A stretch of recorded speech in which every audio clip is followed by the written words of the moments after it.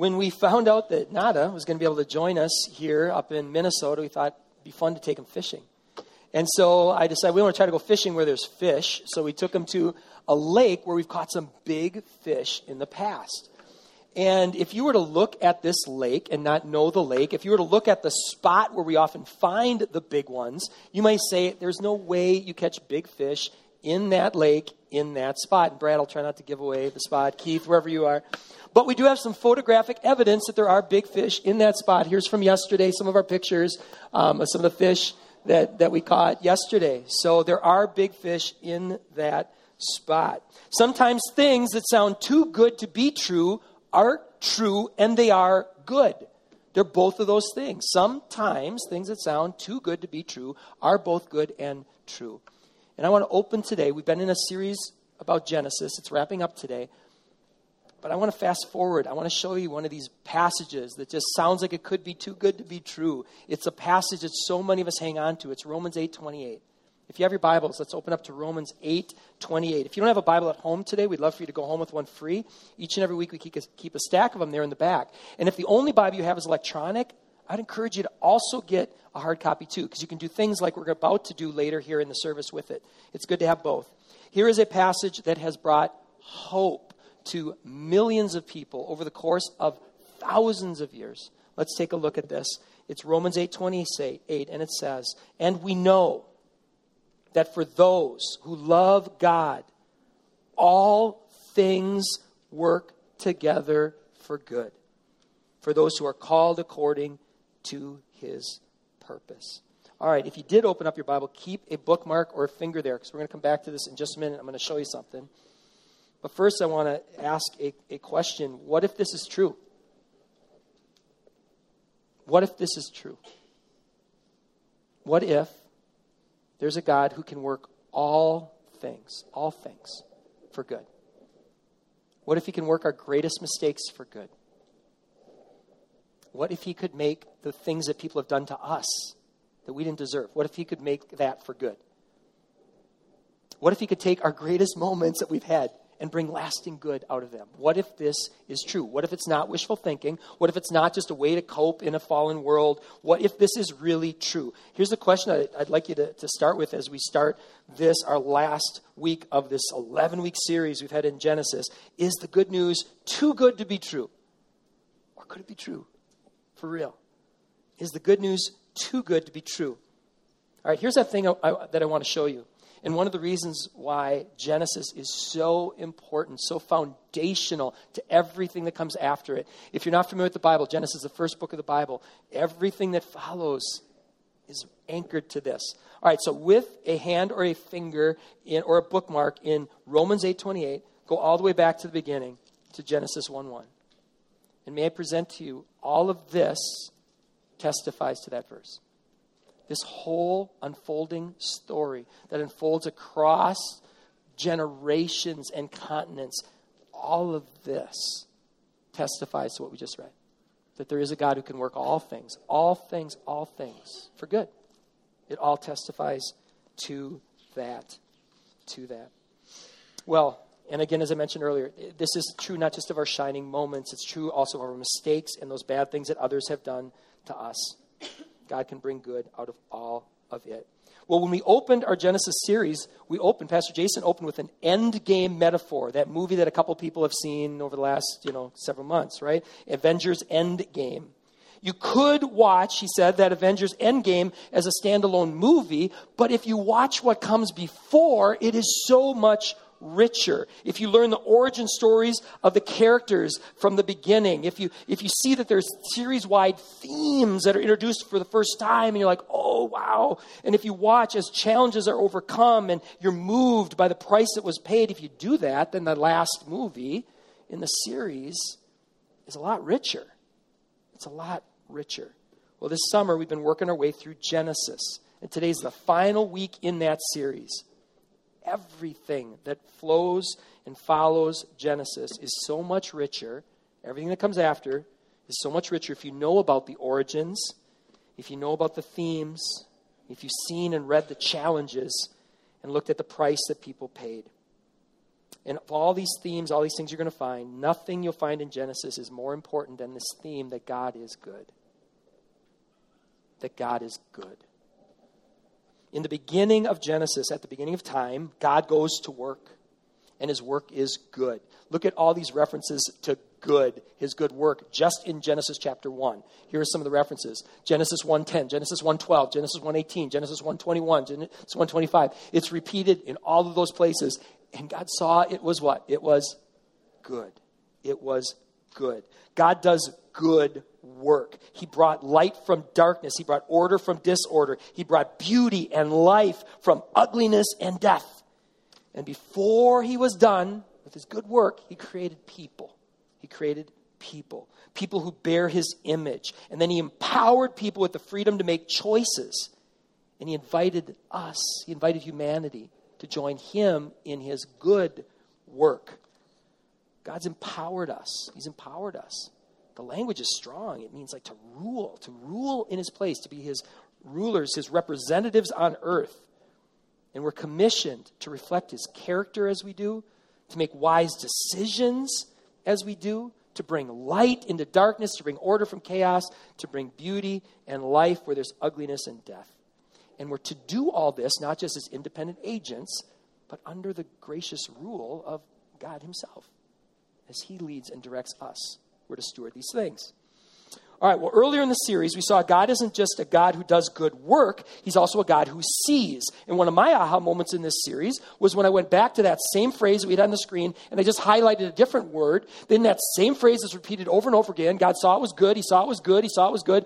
Oh, yeah, he saw it was good. God is a God who sees, and that's significant. He also sees when we make mistakes. He sees when we undo what he has done. He sees when we choose darkness instead of light. He sees when we choose chaos instead of order. He sees when we choose ugliness and death instead of beauty and life. He sees when we blame one another instead of looking at ourselves. He sees when we attack one another. He sees when we take what was good and we make it toxic.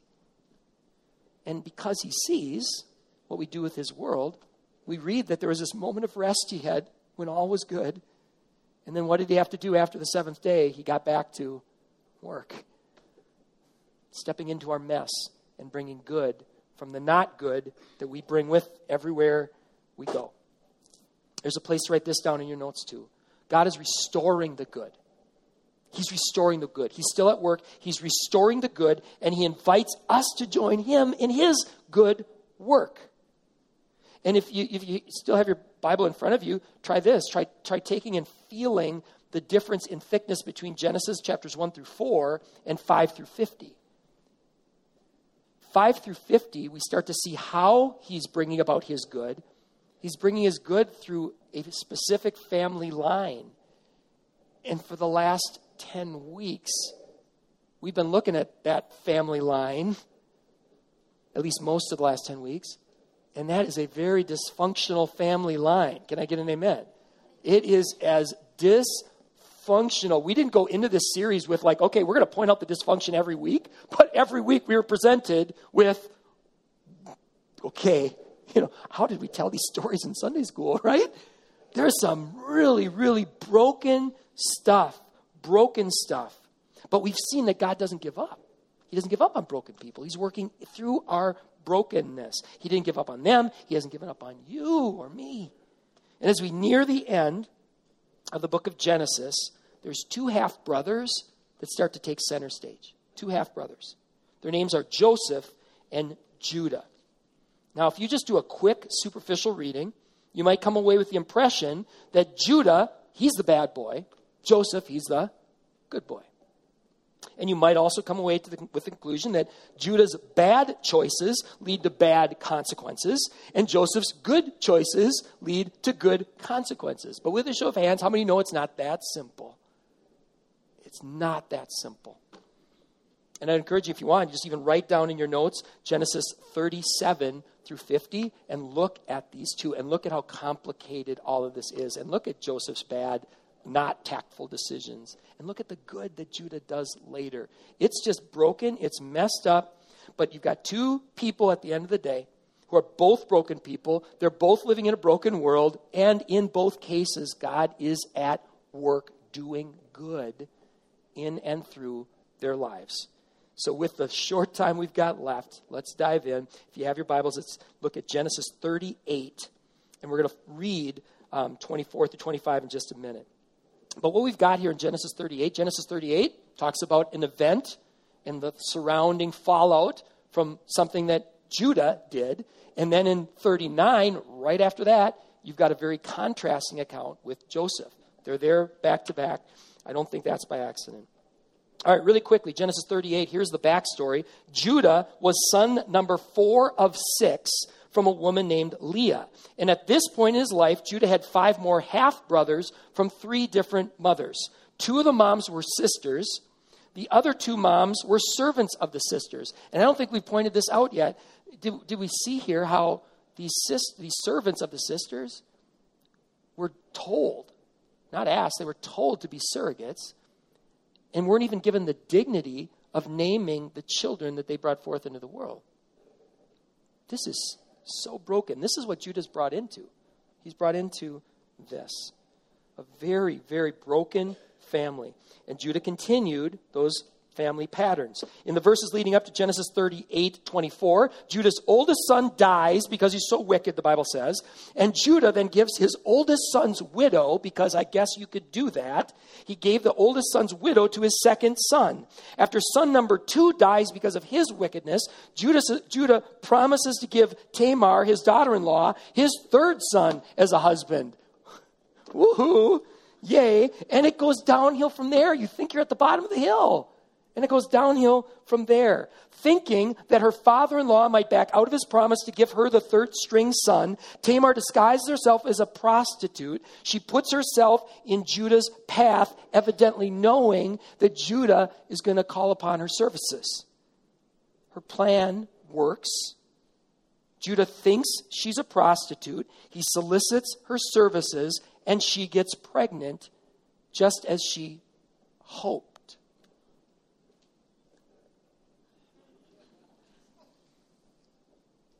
How tragic is that? That was her hope. That this poor woman finds herself in a situation where that's the best she can hope for.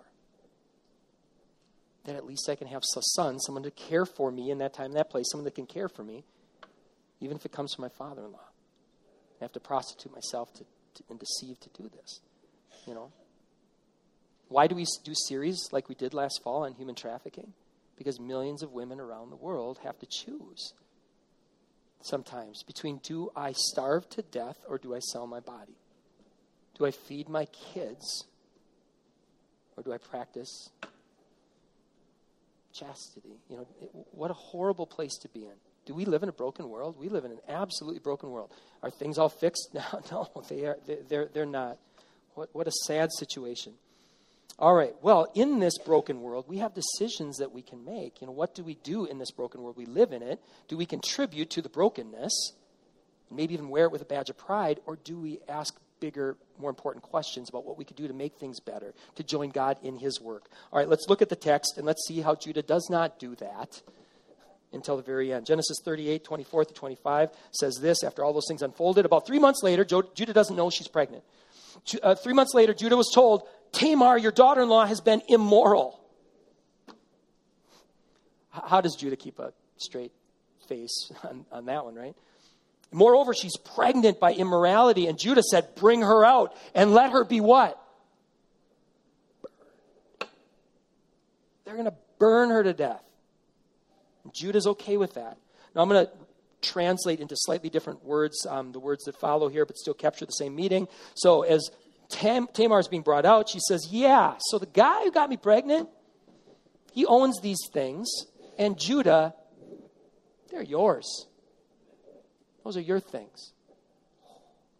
Now the story appears to be following the storyline that continues to repeat itself to this day, where someone judges someone else and they don't stop and reflect at all. They just attack, they silence, they do whatever they can to attack, and not look at themselves to see if maybe they also have something that they've contributed to the mess, to the brokenness, if maybe they have blind spots. We call this hypocrisy. It is something that Jesus of Nazareth called out in others, and he specifically warned us that this can happen to us, that we can become hypocrites too. And I want to add something that wasn't there in the 9:15 service, and that is to warn you ahead of time of something that's coming. Because I turned a corner, I think, too abruptly as I saw people's faces. And they started to feel the weight of, oh, we're not just talking about Judah here, are we? Because it sure is easy to point fingers at Judah right now, isn't it? And go, you dirtbag. One of the things about the living Word of God is if you are sincere when you go to it, all of us can see that we're broken people too, and we're contributing to the brokenness. All right? So just know that that's coming, but also know this. There won't be any fingers coming like this. If anything, there's just going to be hands going like this. Yep, that's me. That's me. All right? All right. I haven't gotten my daughter-in-law pregnant, so just, not that. I'm talking just broader, okay? Broader. All right? Well, here's where I started on that journey that I turned a little too abruptly. Not because anyone said anything, but you just see it in people's faces. One of the reasons, all right, I'm going way beyond what I need to here, but just so you know, one of the reasons we think live teaching is so important for us, we're not saying against anything when people do video and stuff. I think it really is helpful for pastors to see people's faces, so just for what it's worth. Okay, so here we go. If you keep an eye on pop culture, you saw a vivid example of what we're talking about with hypocrisy not too long ago. There's a show called The Bachelorette, where the tables are turned upside down on a story that Pastor Dan unpacked last week. The story that he told from the Bible last week was you've got two women and their servants who are competing for the attention of their husband. In The Bachelorette, that's upside down. You've got a couple dozen guys competing for the attention of a single woman. This year, one of the men who self-identified as a Christian confronted the Bachelorette about some kind of fantasy date that involved an overnight in a windmill that this woman could choose to go on. He confronted her about that. And the whole thing blew up to the kind of TV that the producers long for. I saw one 20-minute clip of the ending of The Bachelorette kind of season-ish. I don't know how exactly close it was to them, but they had the people in the after show kind of talking like, these hosts and stuff. I'm so ready to be done with this drama. Like, you are not, you liar. You're like, cha-ching, cha-ching, cha-ching. This was gold to have all this drama happen, right? All this drama about this windmill and this guy and all this stuff. It was, in fact, they were so excited because they were able to merch this thing. And one of the things that started popping up is people started selling these T-shirts with windmills on them, and it says, Jesus still loves me. Well, I went online, I went to Amazon.com, and I'm not making this up. This is a cut and paste, word for word, typo for typo, was underneath the ads for one of these shirts that had a windmill that says, Jesus still loves me on it. It said this, as they were trying to sell this, market these shirts to people. They said, don't have sex in a windmill without this cool T-shirt. Funny T-shirt in says, Jesus still loves me in an Amsterdam windmill picture. Great Christian shirt for your bachelorette party. All right, let's talk a little bit about the messaging here. If you sleep in a windmill with someone you're not married to, does Jesus still love you? Yes. Let's keep going. What if you sleep with that person because you think she's a prostitute? Does Jesus still love you? Yeah, yes. What if you know that the person sleeping with you is your father-in-law, but you've disguised yourself as a prostitute? Does Jesus still love you? Yes. See where this is going? What if you give your servant without her permission to a man that you're married to with the hopes that she will get pregnant with a child that you'll consider your own so that you can increase your status? Does Jesus still love you? Yes. Is Jesus still love you? A very, very important question. Yes. Are there other important questions that we should be asking? Yes. Including the question, what does loving Jesus look like? The one who first loved us. What does that look like? Now, these shirts, as I understand them, started as a reaction to the guy who identified as Christian but wasn't acting like Jesus. A guy who was as quick to jump to judgment as Judah was. But is it possible to see something that isn't right and to be blind to your own blindness as you call it out? Yes. Is it possible to dishonor God while you're pointing fingers at people who are dishonoring God? Yes.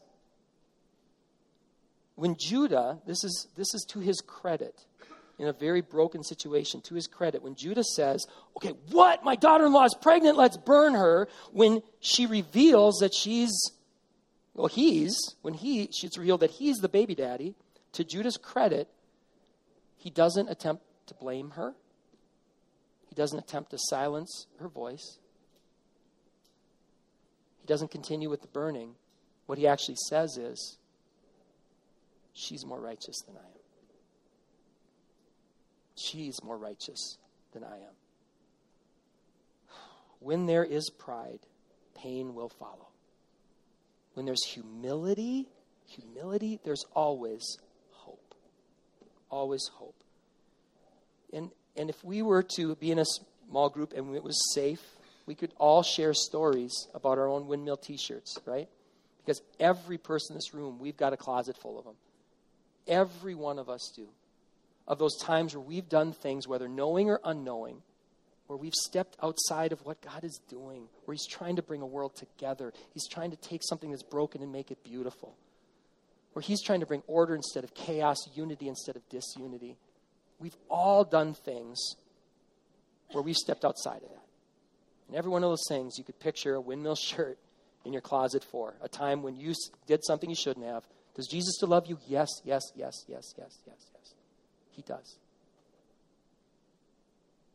And we have an opportunity then to say, what does loving Jesus look like? Right? Okay, we're going to come back to Judah in a little bit, but right now let's jump to Joseph. And we don't have to jump very far because we were in Genesis 38. Now we're just going to go right where the story continues to Genesis 39. In the very next chapter, chapter 39, Judah's younger half-brother Joseph, he's confronted with a decision. Am I going to continue following the sexual brokenness that I see that's been passed down from generation to generation that I see in my brothers, or am I going to choose a different path? Let's see what happens in chapter 39, verses 19 through 20. Well, here's the backstory to where we land. Joseph was the firstborn son of Jacob's favorite wife, and everyone knew it. One day, Joseph's father sent Joseph to go check up on his brothers. That's a great parenting tip right there. Oh, my goodness. And most of the brothers say, there's Joseph. Let's kill him. And Judah, this is, remember, chapter 39 now, not chapter 38. Judah, starting to learn some lessons, says, all right, let's just sell him into slavery instead of killing him. So that at least there's improvement because he was going to torch his daughter-in-law, right? So we're seeing movement here. Let's sell him into slavery instead. Joseph was then purchased by an influential Egyptian named Potiphar. God was with Joseph, and Joseph became the kind of leader that every manager, supervisor, and CEO dreams of. Potiphar was able to eventually delegate full authority to Joseph to rule and to represent his household in his place. We're starting to see Genesis come back, where Joseph is coming under God. He's coming under authority. He's trying the best to live. He's bringing order from chaos. He's being trusted. Good things are happening. And then comes Potiphar's wife. And Joseph was cursed with being good looking. And she noticed that. And she said, we got a windmill, Joseph. And Joseph says, I can't do that. I would be dishonoring God. I'd be dishonoring your husband. I can't do that. Now, you would think, if you're going to make back-to-back stories that are going to be passed on for generation to generation, in 38, look at Judah. He was naughty. Bad things happened. Look at Joseph. He was good. Good things happened. Joseph does the right thing. She says, it was him. It was him who was trying to seduce me. Potiphar comes in. He hears this.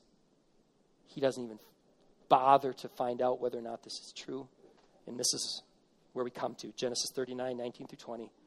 As soon as his master heard the words that his wife spoke to him, jumping to judgment, you guys, be careful. As soon as his master heard the words that his wife spoke to him, "This is the way your servant treated me," his anger was kindled, and Joseph's master took him and put him in the prison, the place where the king's prisoners were, confined, and he was there in prison.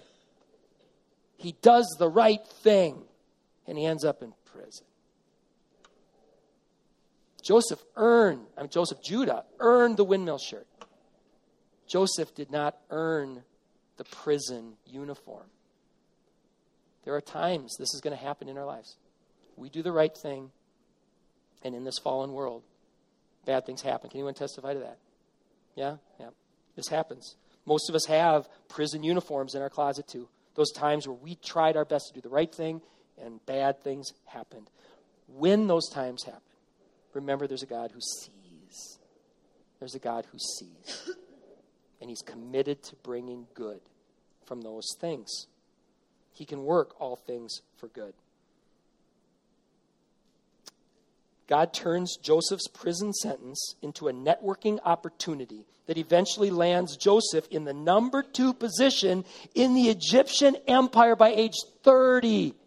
Not bad fast tracking for Joseph, right? Can God work all things for good? Yes, he can.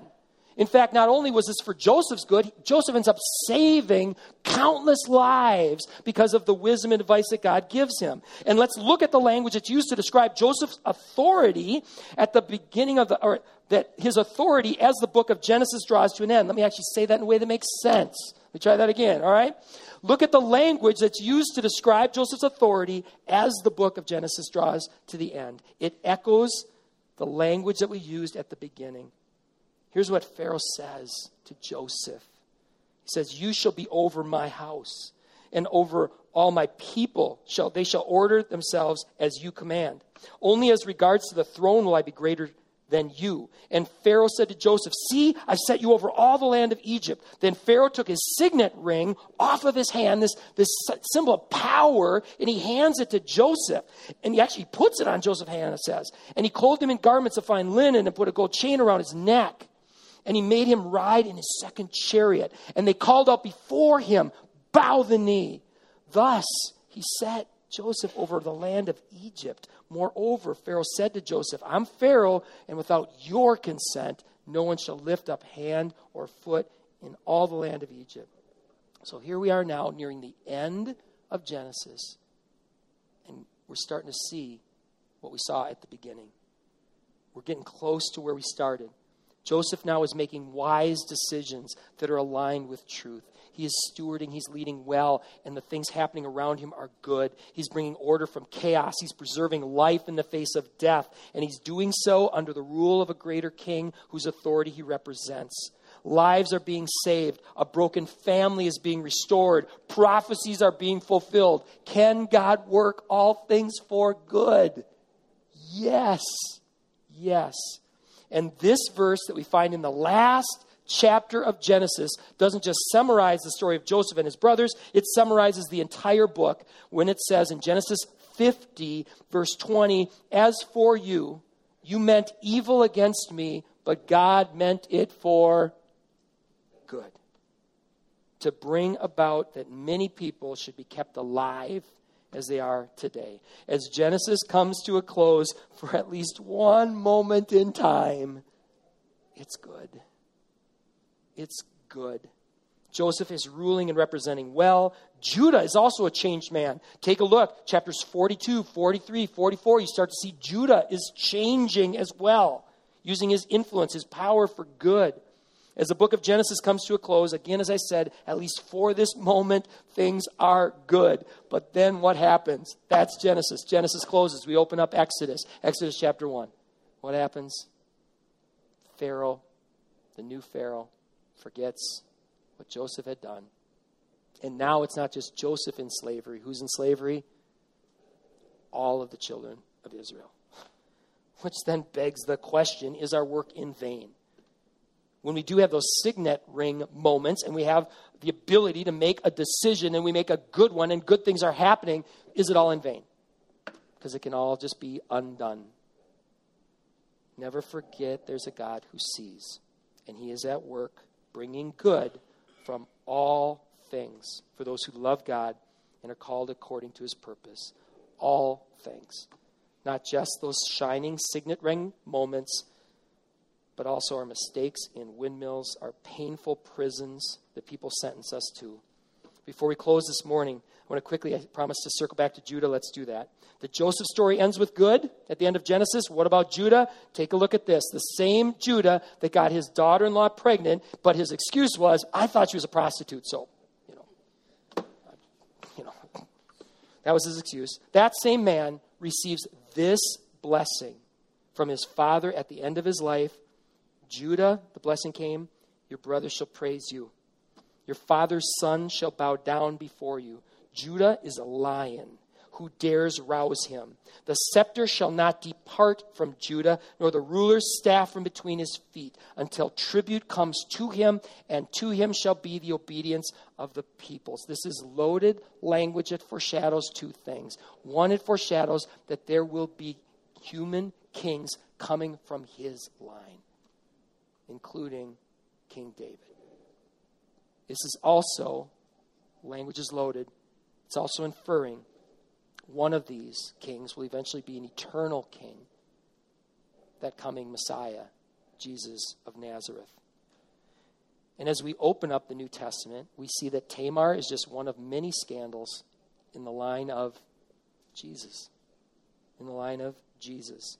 Jesus stepped into a mess that was not of his making, and he began doing God's work in it. The same Jesus who stepped into our mess will come again. And as we bring this series to a close, I brought back a chart on the back of your notes that we introduced very early on in this series, where you can see, compare the beginning in Genesis with what we see in the end in the last book of the Bible, which is Revelation. In this between time, between the time where it was good and between the time when it will all be good again, we have choices to make with what we do with that. And so much of those choices involve, will we choose to seek the good and believe in a God who works all things for good. Every one of us has a closet full of windmill shirts. Shirts that, that should probably give you the last set of blanks here for the series. We all have a closet full of windmill shirts, some prison uniforms, and maybe even a few signet rings. What do yours remind you of? Everyone's got the closet full of windmill shirts. Shirts that remind us of times where we did things that weren't in line with the good, as God defines it. What kind of message do you want to send with yours? Do you want to send the message of, hey, I can do whatever I want, God still loves me?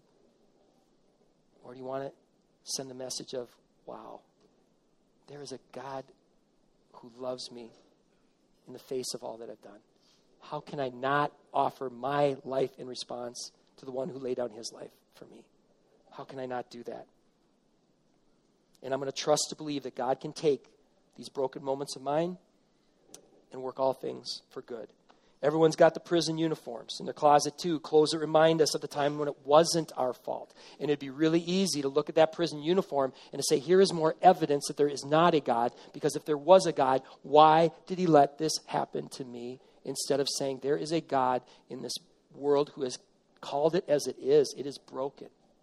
It's broken. But he's here in the brokenness. And he's going to work all things for good, even this.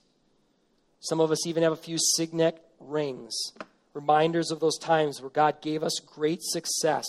What kind of message you want to send with yours? Look at my ring. Look what I did. Bow to me. Or do we want to say, look what God did and allowed me to be a part of? And whether or not it works out the way I had hoped, God will work all things for good.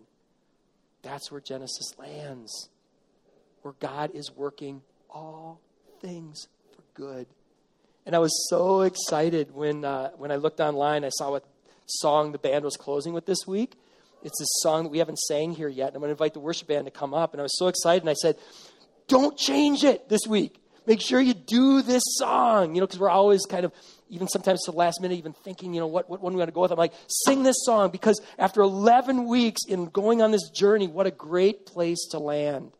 So we're going to invite you to proclaim these words, even though they're going to be new to many of you. It's an easy song to jump into. It is a song that proclaims this great truth, that God is there through it all, and he works all things for good. So why don't you stand? We're going to sing this song, and let me pray over you before we do. Father, thank you for not just revealing and saying you're a God that works all things for good, but for demonstrating it since the beginning of humanity.